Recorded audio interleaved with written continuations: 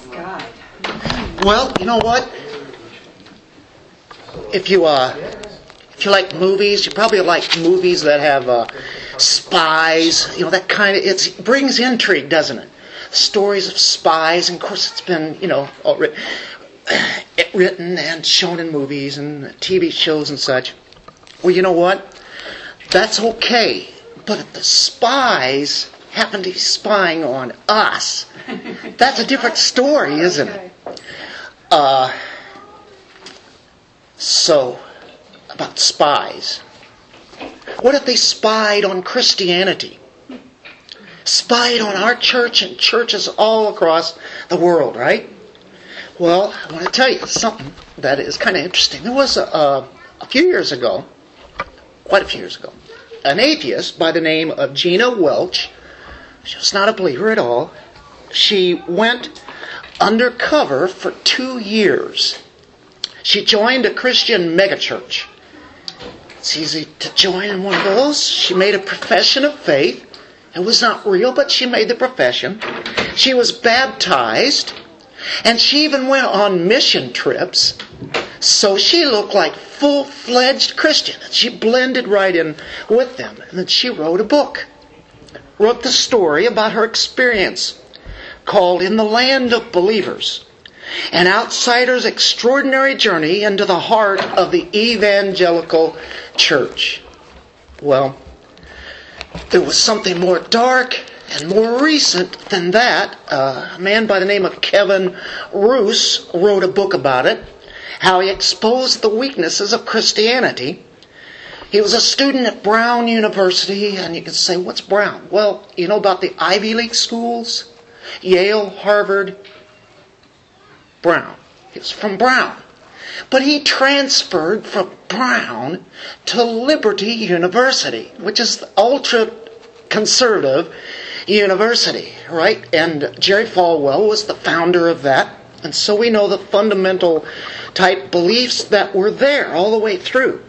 And so he went to school there all at the same time, knowing he was going to be writing a book. But he blended right into the culture of Christians. And that's pretty easy to do.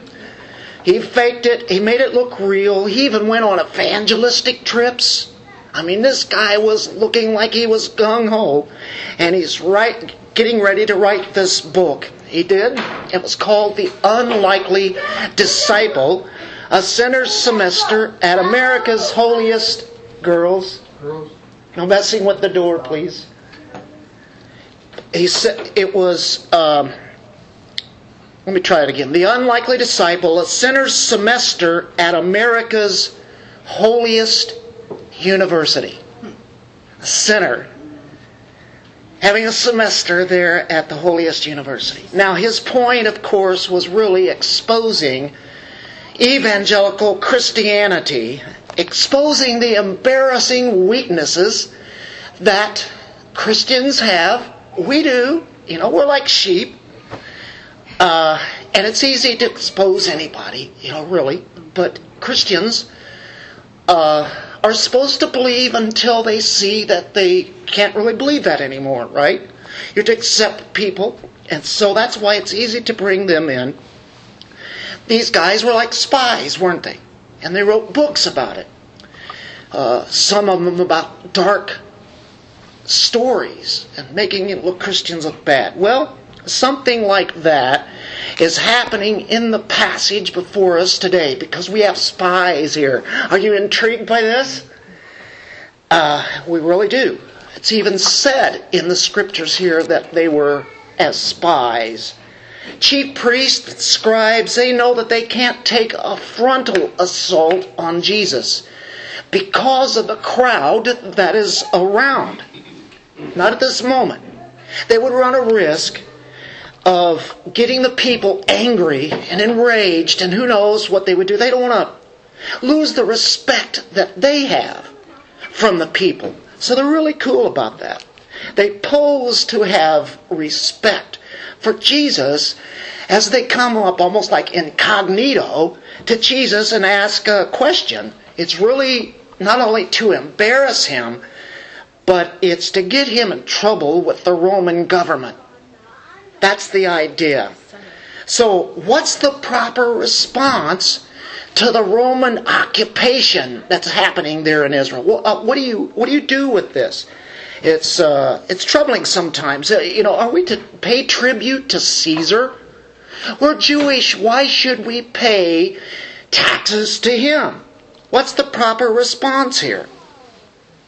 So, it's a burning political question.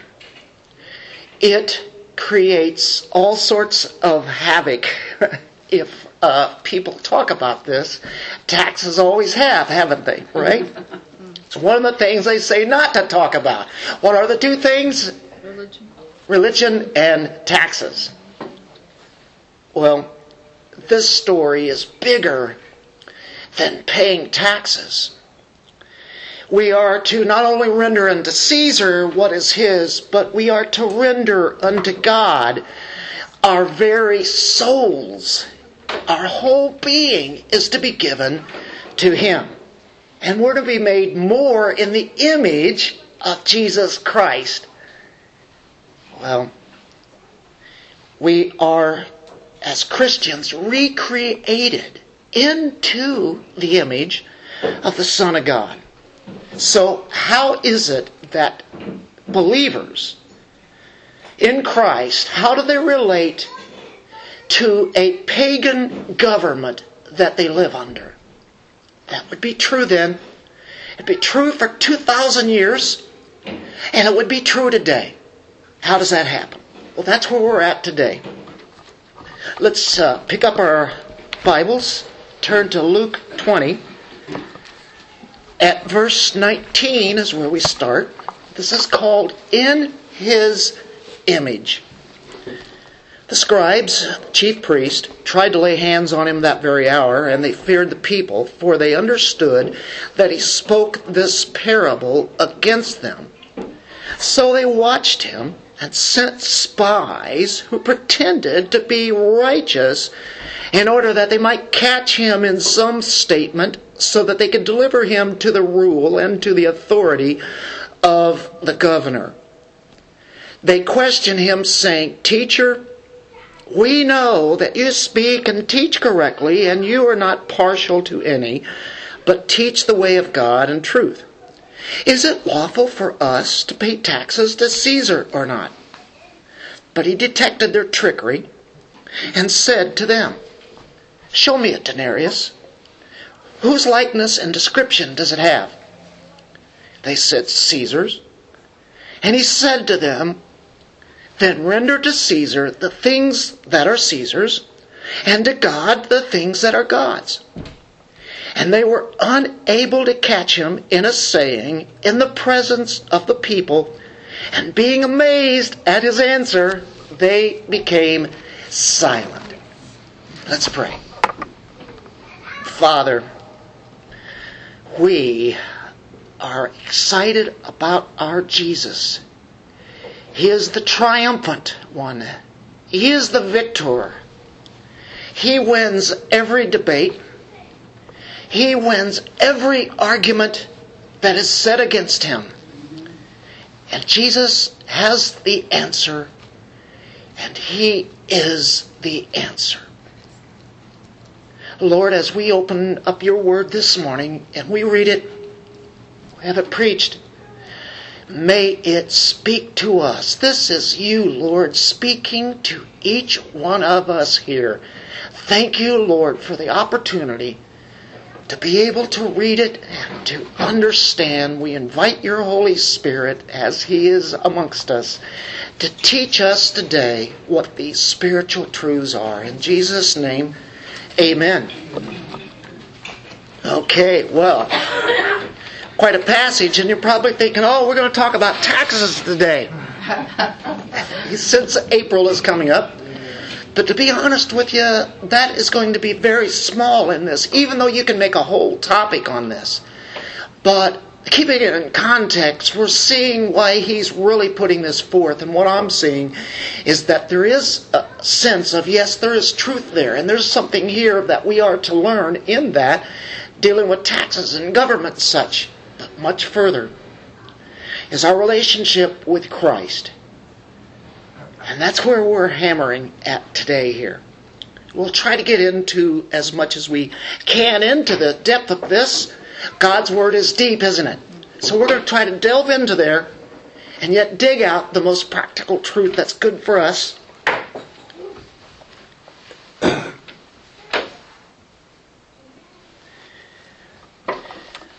First one is, there's a hypocrisy here of attempting to entrap Jesus.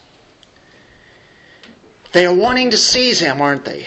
Why is that? Well, just a few verses before this, where we ended last week, he really indicted them. He taught a parable of the vineyard owner. The vineyard owner kept killing and torturing and beating the prophets that had been sent. Really, that's really what it was. But it was the father sent slaves representing prophets, and so they were kicked out of the vineyard, and they were just renting it, but they were acting like they owned it. This is a picture of the Pharisees, the Sadducees, the Herodians, the scribes, all the ones who led in Jewish belief at that time. And even people who admired those leaders. And he said it in a way that was complete. And they knew exactly what he was talking about in that parable. He revealed their very hearts. Because it says in verse 16, he says, he sent his son, right? And they killed the son. And of course, then he's really talking about him coming back one day, though again. He will come and destroy these vine growers and will give the vineyard to others. And of course, they're saying, yes, yes, yes. And then they're saying, oh, no, no, no. Because why? They understood what he had said. They heard it. They understood. Oh, no, may it never be. Because they were going along with that. Those terrible vineyard owners. And he's saying, that's you. Okay. This is right after this, folks, that the scribes and the Pharisees and the chief priest, they're all getting together now. So that's it. And, they've rejected the chief cornerstone. That's how that last section stood up. And he gave them scripture and he says, you will reject. The stone which the builders reject, this became the chief cornerstone, and everyone who falls on that stone will be broken to pieces, but on whomever it falls, it will scatter him like dust.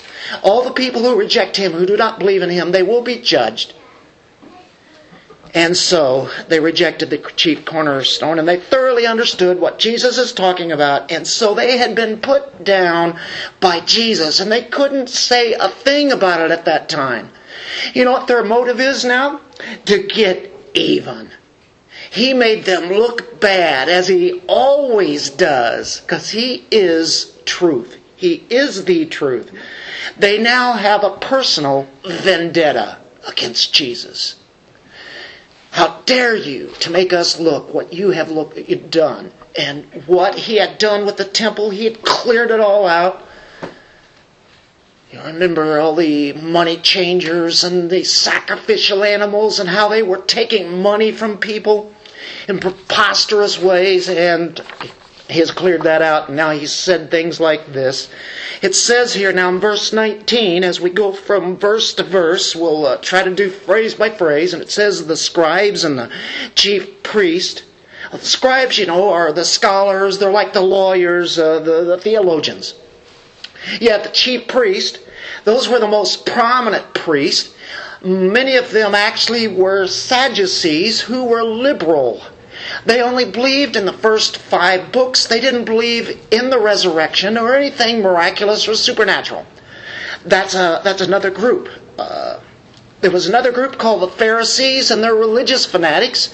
They are fundamental to the very degree, every little law. And then there are Herodians. You can say, I'm not seeing Pharisees and I'm not seeing Herodians here. Well, the Herodians are politically motivated, and let's see if we can pick up about these Herodians and Pharisees, because only in Luke does it say scribes and chief priests. But what does Mark say in the same story? 12:13. We'll get a couple other political groups. This is the age of politics that we live, isn't it? You have different groups, and each one of them stand for something. A lot of them stand for good, a lot of them stand for evil. Well, Mark 12:13 says, then they sent some of the Pharisees and Herodians to him in order to trap him in a statement. This is the same story. They're saying the same stuff. Mark just gives us a little bit more. Matthew says the same thing. So we're talking about the Pharisees are there along with the scribes, the chief priests, and the Herodians. Well, chief priests, scribes, Pharisees, we've talked about, they hate Jesus, and they've established that. The Pharisees and the Sadducees don't get along at all because one is liberal and one is conservative, fundamental, right? They're at odds. They do not talk with each other. But at this time, they are going to get together along with the Herodians, which we just saw there in Mark. And so let's talk about the Herodians, since we've talked much about the Pharisees throughout all of Luke. The Herodians are another sect, and they really are a political sect. The Pharisees, religious, Sadducees, religious, but here's your political group. Who are they? Well, they're a political party of pro-Herod Jews. They're Hellenistic in a way. A lot of them come from Galilee. Some are in Jerusalem. But Hellenistic means they lean towards the Greek, Gentile kind of thinking. Even though they're Jews, they're the, hated by most Jews. They're named after the Herods, the Herodians, right? King Herod. It was King Herod when Jesus was born. Well, that Herodian family has a dynasty even at the time that Jesus now is grown up here in his 30s, right? And so, these Herodians play a big part in this. Most of the Jews don't like them because they are pro-Herod. And Herod is kind of like a king over the nation of Israel, kind of a puppet, because he really doesn't have much power over them, because the Romans have it, but they would let local people take control of that city or an area. It's expedient for people to get along with the pro-Herods or the Herodians. At this time, the pro-Herods or the Herodians were pure politicians. They didn't really care so much about the religion of the day, but they wanted to stay close to the Herods because they were wealthy and they had some power. Does this sound like anything that you would have today? So, even though they're Jews, they're going along with the Herods, and the Herods really are not really Jewish. They're kind of a mixture, but they're Hasmoneans is who they are, and so really not fully Jew at all. So you have the pro-Herods or the Herodians who play the game with them because the Herodians are underneath the power of the Romans. And so if they're in good with them, if you know them, maybe you have a little bit of a clique going on with the Romans and what they would do. It'd be good to have some power by going to the Herodians, and then the Herodians take it to who? The Romans. So I go to length here about the Herodians. We could have scooted right on over that, but how many times have we seen it in Mark? Have we seen it before? One time. And it was like in the very first part of Jesus' ministry. They wanted to kill him then. Let's go to Mark 3, verse 6. Now this is, of course, not in Luke, but way early in his ministry, we see the motive. In verse 6, Mark 3:6, the Pharisees went out and immediately began conspiring with who? The Herodians. Against him. As to how they might destroy him. And what I say is really fascinating. Guys, we have the Pharisees with the Herodians. Pharisees were against all the things that the Romans did and what the Herod stood for. And what the Herodians were doing. They were sellouts to the Roman government, really. So do you see what's going on? Isn't it amazing that whenever evil people who hate other evil people will come together to destroy something good? Have you seen that before? That is just so natural, isn't it? They hate each other, but they come together for this thing because they need them. They need the Herodians to get this to the Romans. They don't have very good direct access to the Romans, but if you can get the Herodians and they can hear what Jesus says, then they're going to get done what they want. Now, does that help? I know we went to length there and spent a lot of time on there, which that word is not there, the Herodians, but actually it is in this story. So, they want to destroy him, and it says, 19, the chief priests, scribes, tried to lay hands on him that very hour. They want to get him now, that very hour. And they feared the people. They want to get him now, but they fear the people they know. They're going to lose the people's trust. If they come in there and just cart him away, they can't do it. See, they have popularity. They have acceptance. They have elevation. They have honor, recognition. Respect from the people. The leaders do, don't they?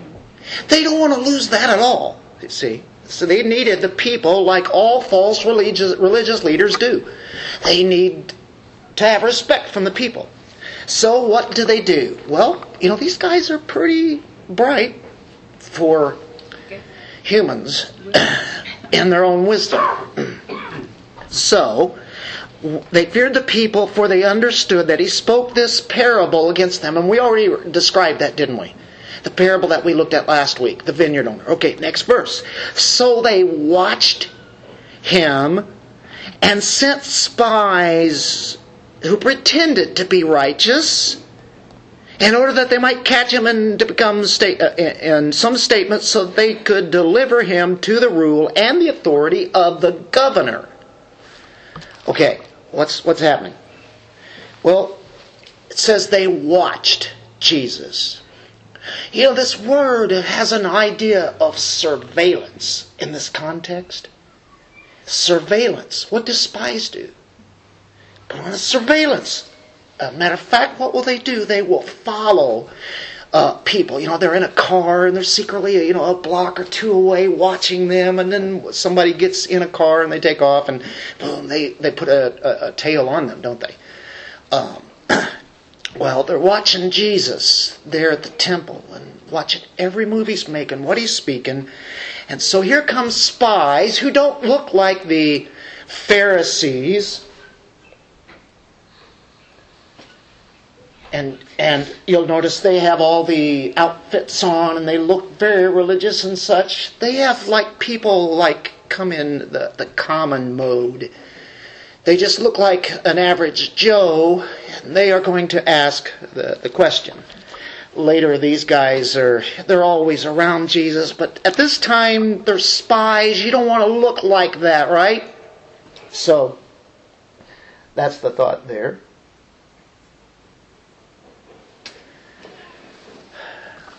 They sent spies. They're masquerading as honest truth seekers.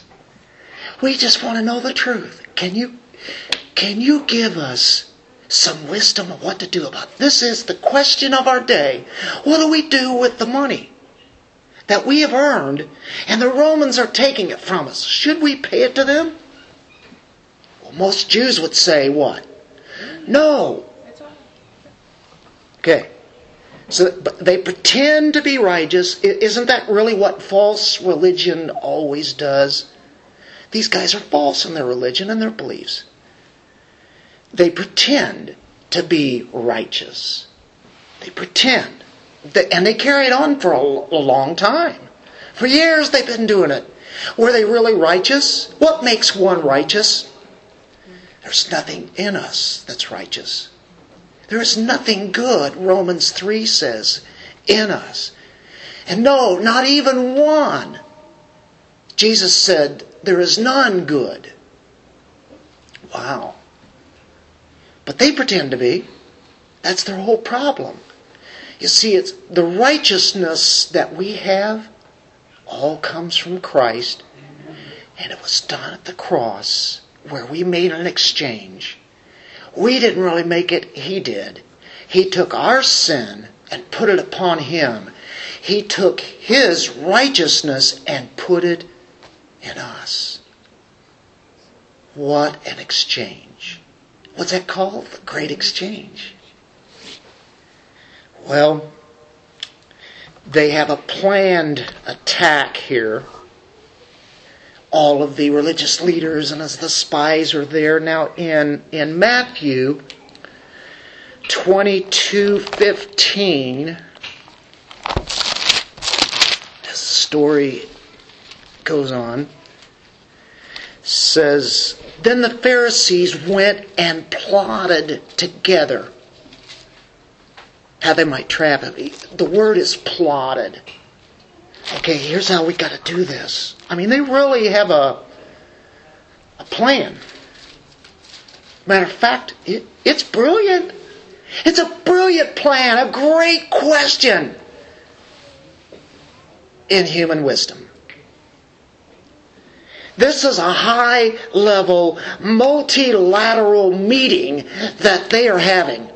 This is representing all of Israel by the top people. Politicians and religious leaders, and now they're going to send out spies to Jesus. They didn't want to wait long. They have to find a way, and there's a massive populace out there that are really on Jesus' side, and they've got to figure out some way to get them on their side, which eventually they do. This was one of the times that they were really trying it. It didn't work. How are they going to do it? How are they going to do this? There's only one way. There's only one way. Here's our plan. Here's our plot here. There's only one people that can crucify Jesus, to execute Him in the land of Israel. The Jews cannot do that. The Herodians can't even do it. The Romans can. They had to kill Him. We've got to get it to the Romans somehow. How can we get Rome to arrest Him and kill Him? Now really, all of these people that are the Jews, the Jewish leaders, unless you are a Herodian, you are anti-Rome, aren't you? You hate the Romans. Because there they are, they have taken over your country, they've taken over the city of Jerusalem. Soldiers are everywhere. It's not your own land anymore.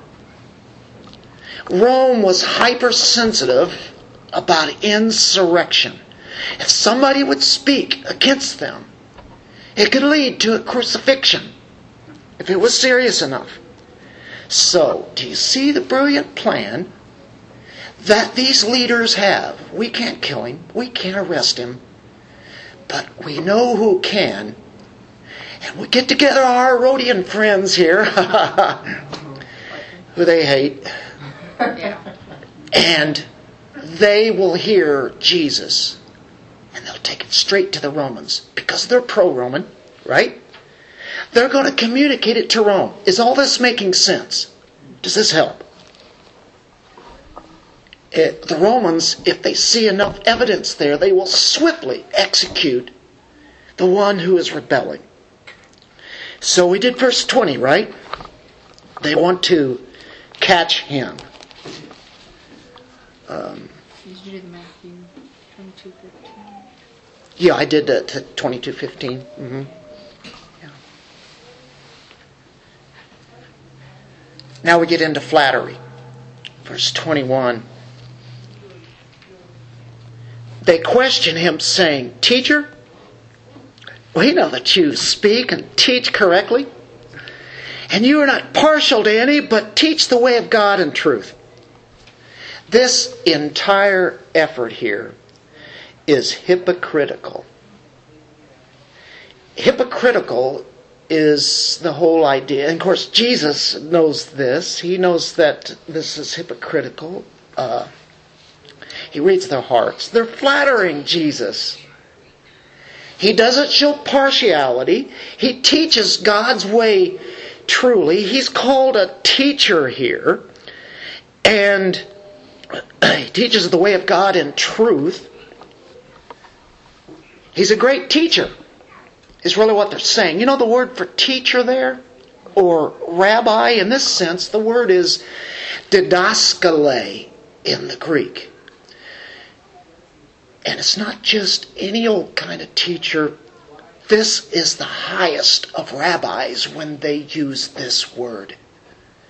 They're really puffing him up is really what that's their idea in doing that. They're elevating him, right? It had to be painful to say that. You're such a great teacher. See, they're actors. Hypocrites is one who was an actor. In the Greek theater, they would have a stick and then would have like a face on it as a cutout, and they would carry that around. You remember, you've seen that before. And in their theater, they would be playing another part. They're somebody that they really are not. They're doing something that they wouldn't ordinarily do. They are playing like they are righteous, right? Does that make sense? That's why that word hypocrites pops up there. And where Jesus says he detected their trickery and such. Anyway, he teaches correctly. Okay, he says, teacher, we know that you speak and teach correctly. Interesting about that word there. I'm going into Greek a lot because this is being written, it's being written to a Gentile audience, and these words stick out. That word there would be ortho. Have you ever gone to an orthodontist? Or an orthopedic? How about orthodox? It means straight. It means upright. If you have orthodox, it means it's dealing with giving glory and honor to God. Doxa is glory. Straight glory. You speak orthodox truth. You're not partial to anyone. You speak truth. Now do you see that? You don't play favorites with anybody. No matter what it is, you say it straight. Well, you know what? Everything they're saying is absolutely right. These guys are great actors. And do you know what? When you really get down to it, people win Oscars and, all sorts of different awards, for being actors. But everybody is an actor. And we act out things sometimes. Probably it's good sometimes when we act out. Sometimes we feel really terrible. Hey, how you doing? I'm doing good. And inside, man, I feel really terrible at it. But, you get into that and it's a downer. And so you're acting out like you're good, but you're really not at that time, right? Or it can work the other way, whatever. But at any rate, these guys really have it mastered because that's what they have been doing ever since they started their career of leading people to worship God. They are play actors in a religion that has been made to be corrupt.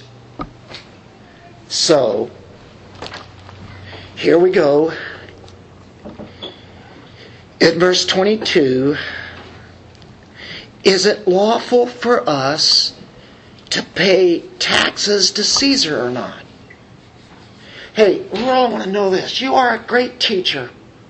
You're like one of the best. Everything you teach is true. Everything that comes out of your mouth is true.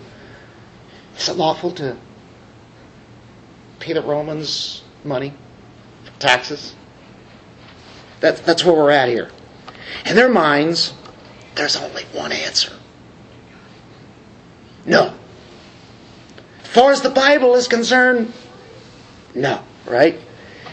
He's aware of this. It says in 23, he detected their trickery, panurgia, And they're trying to get him to deny that it's right to give tribute to Rome. They want him to say it's not right. But if he doesn't say that, if he says, yes, it is, then you're going to have all of the Jews against him. He doesn't have a chance, right? Boy, that was a good question. There's only one problem. They're not using the wisdom of God there. That's the problem. If we use our own wisdom, we'll go wrong every time. If we use God's wisdom, isn't that what we want to do? We'll be on the right side. Well, they're putting him in what they thought was a catch-22. They've done it. They said, we've got him now, guys. These are the elite thinkers of the world. Got him trapped. He could not give a right answer, yes or no. He doesn't have a chance. It's like having a lawyer putting you on the stand and saying, well, this would be to men, I guess. Have you stopped beating your wife? And if you say yes, that's not good. Yes, I stopped beating my wife. What does that mean? Or you could say, no, I have not stopped beating my wife. You can't win with that. Give me a yes or no, right? That's really what it's about. Paying taxes to Romans. In their minds, he ought to say no. Well, he says here, puts it, taxes to Caesar. Taxes, that's what Luke uses. In Matthew, you get the word phoros for taxes. Luke uses taxes in a way that would mean general taxes, which could mean it's general in that there's taxes like the poll tax. There's taxes on the wine, on the grain, your land, anything that you own. There's taxes that you have to give to the Roman government. And there's the poll tax, which was once a year, and it was a denarius that each person would be liable to the Roman government. A denarius is 1 day's wage. And to a Roman, that's what they got. A Roman soldier, they would get a denarius. That would be an average of 1 a day. So out of all the days of the year, there's 1 day that you've got to pay to the Romans for this. 1 denarius. That was used to finance the occupation of the armies that were in Jerusalem. That denarius is making sense as we see what Jesus says a little bit here that we'll notice. Okay, so we've seen what Matthew uses, so it must be that one. But they did pay taxes, as Luke says, just general taxes all the time also. So it doesn't matter, right? Either way, it's definitely both. You can see why Matthew pinpointed it there, because as we move into 23, we move to point 2.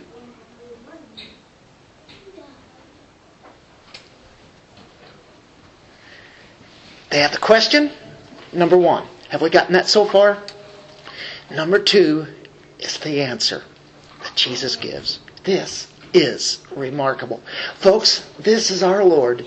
This is our Savior. What an answer. Nobody else is going to come up with this answer. He knows their trickery. He knows their deception. Most people would be carrying these coins. He detected their trickery and said to them, show me a denarius whose likeness and inscription does it have. I love this. This is incredible.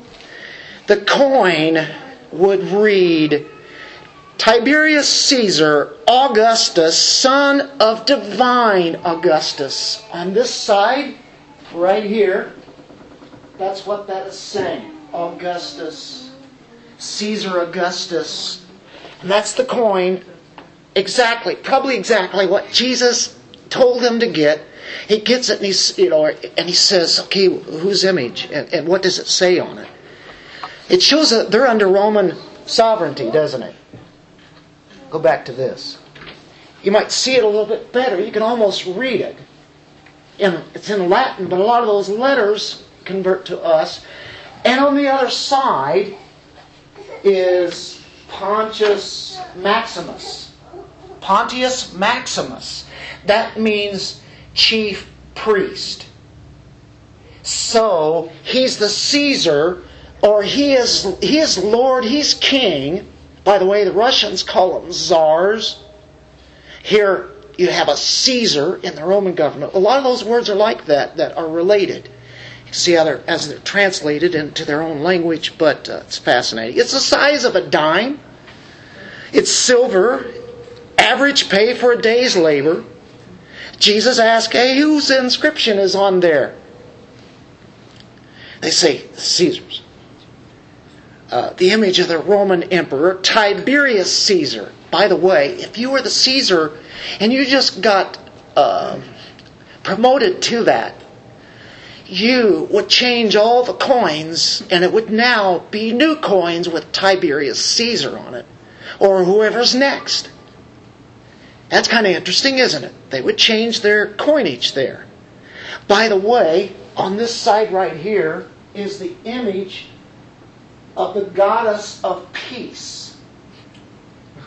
Now, would you say that this is Jewish? Pagan. Idolatry. You're a Jew.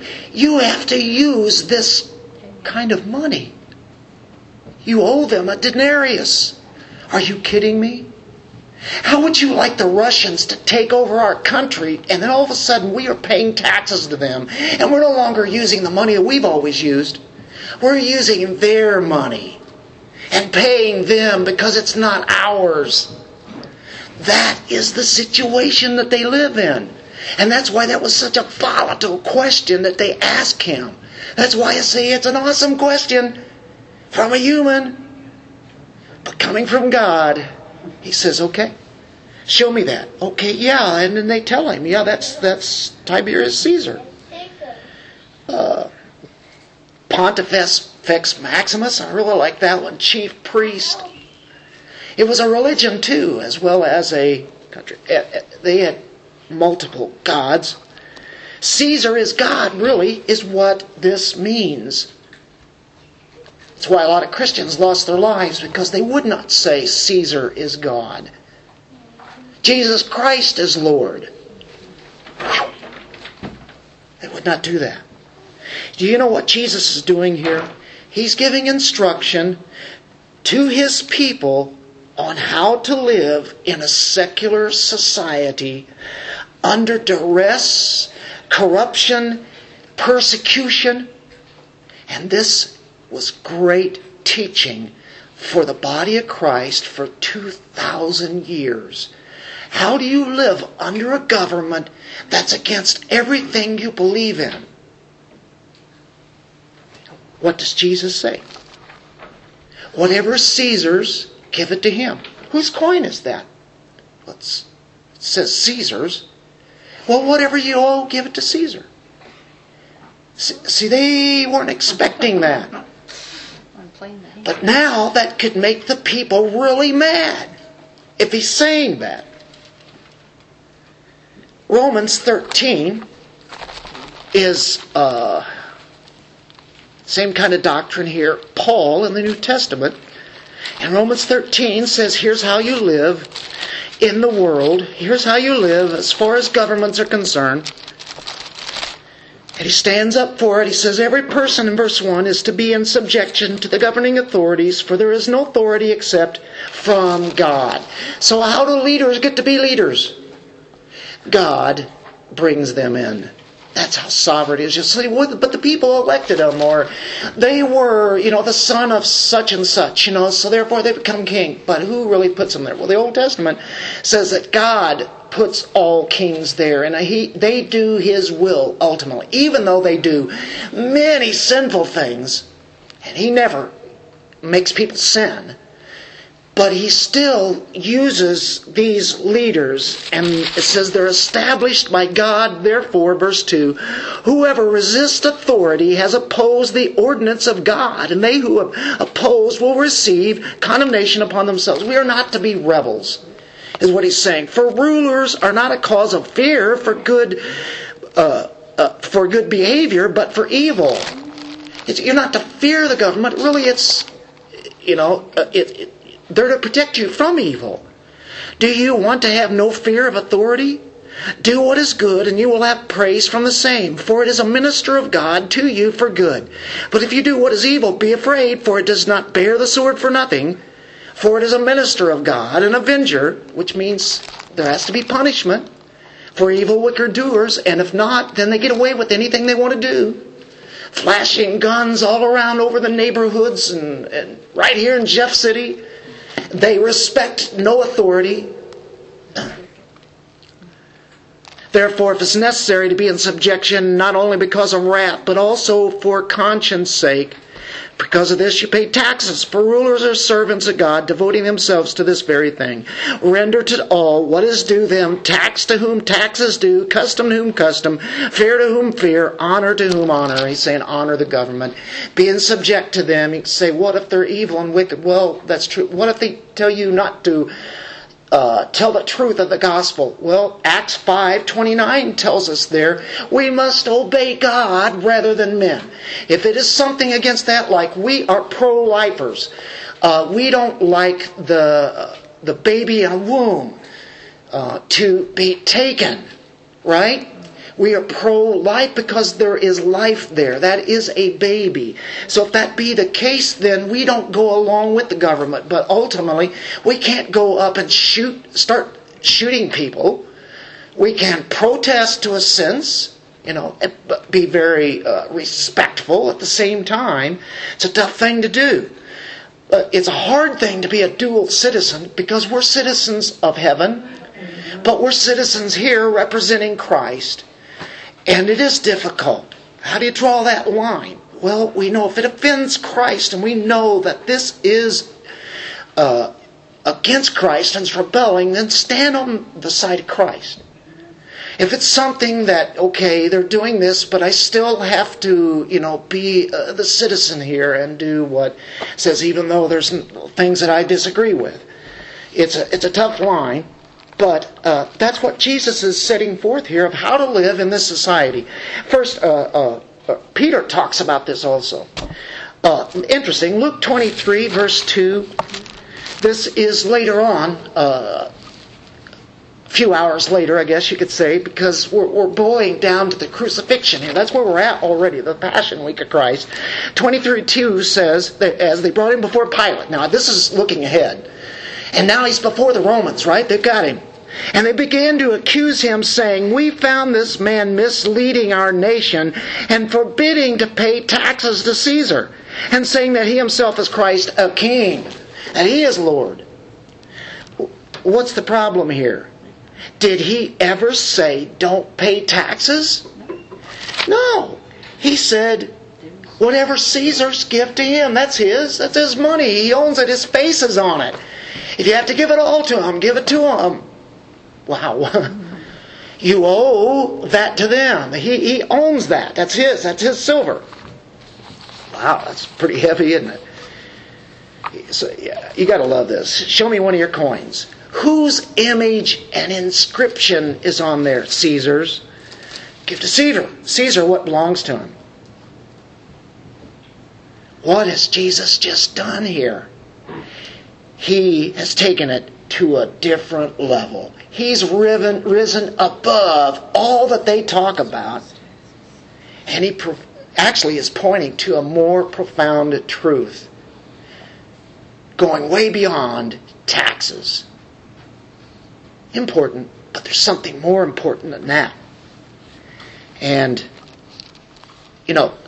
dealing with taxes, did Caesar build your roads? They had a Pax Romana, which meant there was some kind of a pact made with all the world that Rome would take the people's money, but they built roads, and those were roads that later on Paul would be traveling on. And so, bridges, administration, justice, today, of course, schools, and you go on and on. Different things. What if we didn't have streets? How would we get here? What if we didn't have highways, bridges, the infrastructure, all things that they take care of, the parks, and just go on and on. And there is a good thing with that. You'd be willing to pay a certain amount to be able to drive here to church, wouldn't you? On a paved road. So, no problem with that. Jesus doesn't have any problem. Give the tribute that he deserves. The state is ordained by God.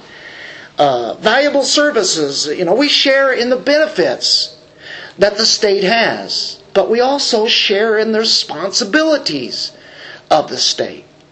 So, government has the right to exist. I think 1 Peter 2:13 through 17, basically saying the same thing, being subject to the governor. So an either-or question, Jesus turns into a both-and answer. He avoids the trap totally. So, render unto Caesar, now render unto God. The coin has Caesar's image on it, right? So we see that. We've looked at that.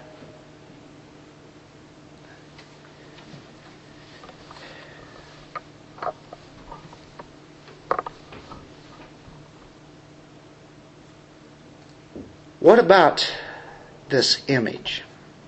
And this is what caught me this week. It dawned on me that, yes, that's Caesar's image on the coin. But he says, if you're his, you have the image of Christ on you. We were created in the image of God. But at the fall, at Adam's sin, what happened? It marred, it corrupted the image that was made of God. That is sad, isn't it? We were made in the very image of God. Does that mean we don't have some kind of image of God? Oh, yes, we do. But it's been really corrupted. And it's really hard to tell the image of God in our world today, isn't it? But His image is there. And He puts it on His people because of a recreation. Born again means we're recreated to be like Christ. Do you know what our whole goal is? Let's boil it down to this. To have the image of Christ. To be like Christ. More and more. Christians, that's what we are about. Go to Romans 8. The golden chain. One of my favorite passages ever. Romans 8. I love that. It is a gold it's a gold ring with a diamond in it that is flashing with the bright rays of the sun that we have today, scattering the light everywhere in different colors. It is brilliant, isn't it? And we look at verse 29. For those whom He foreknew, for the foundation of the world, He also predestined, or means to be predetermined to what? To be conformed, look at this folks, to the image of His Son. That's what it's all about. That's why we exist, folks. To be the image of Jesus Christ. Because you know what it does here in Romans, following that, it says so that He would be the firstborn, or this means preeminent, among many brethren. You see, when we're like Christ, who does it bring glory to? Christ. When we're like Him and we do Christ-like actions and think like Christ, according to His Word, it brings Him glory. What is the chief end of man? To glorify God and enjoy Him forever. Do you know you're enjoying God? Did you know you're glorifying Him? If you're enjoying God this morning in the reading of the Word, in the prayers, in the singing, in the preaching of the Word, fellowshipping, are you enjoying that? There's nothing like it. Did you know that you're giving God glory? And do you know what? He enjoys that Himself. This is about God enjoying us, enjoying Him. And He enjoys us. Wow. We are made in the image of Christ. Only the people who are in the image of Christ can give God glory. Nobody else can. That's why we urge people, enjoy God. Look at Him for who He is. Enjoy Him for eternity. The image of Christ. Boy, when that struck me this week, I knew about the image of the coin. That's what they saw all the time. The Jews hated that. And He says, okay, go ahead and give it to the Romans. It's theirs. Give it to Caesar, whatever he wants. In a way. But you give to God what is His. What is it? What is that? What's our priority? You know what? This is a word of edification. He's teaching us. Jesus is teaching us right now. He taught all the ones that were at that temple at that time, but this is great teaching for the rest of 2,000 years, because I want to tell you, for the most of that time, the church was under persecution. For the first 3-4 centuries, what happened to the church? The Caesars killed Christians constantly. And then even after that, there was a Roman Empire, and all of a sudden the Roman Empire accepted Christianity, and in a very loose way, and all of a sudden it was legal to be a Christian. Matter of fact, everybody in the country was considered to be a Christian.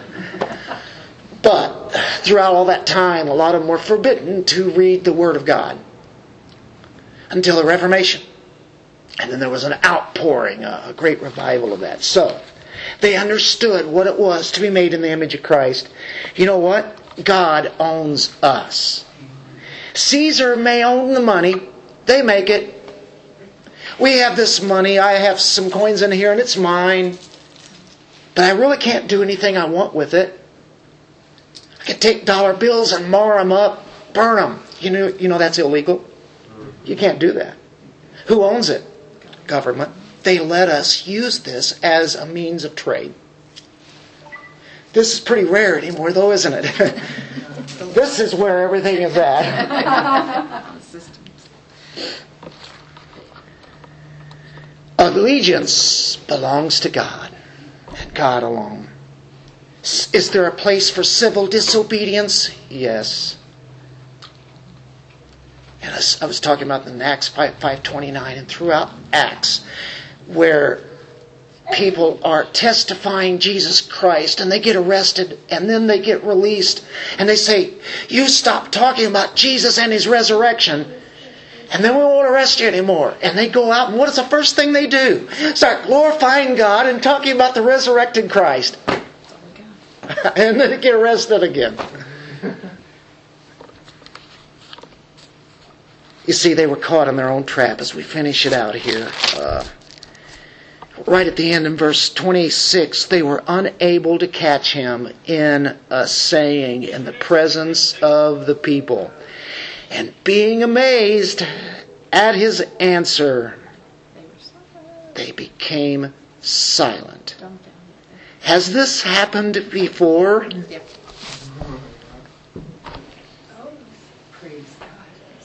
Our victor won for us again. And He always does. He never lets us down. I love this, don't you? He beat the authorities. Told truth. We, in this sense, though, the main lesson is we owe God our very existence.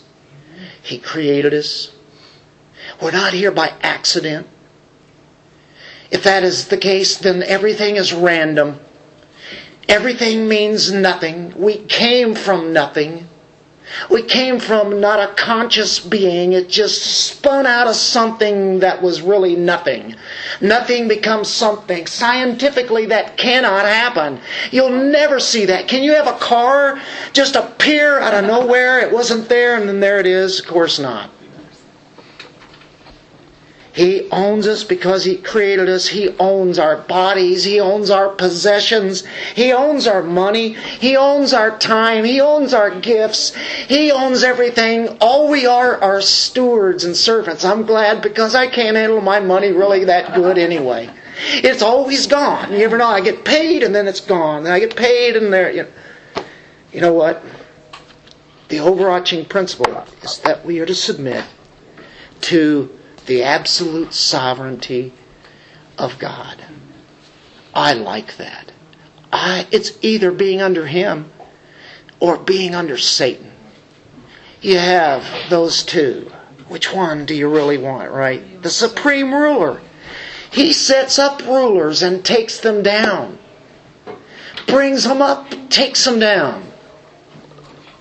Render to Caesar the things that are Caesar's, but above all, give to God your everything, because He is all in all. We, as Christians, are in His image and becoming more and more and more like Christ, so that you can give more glory to Him. And we become more like Christ, and we give more glory to Him, and we give more glory, and we become more and more like Christ.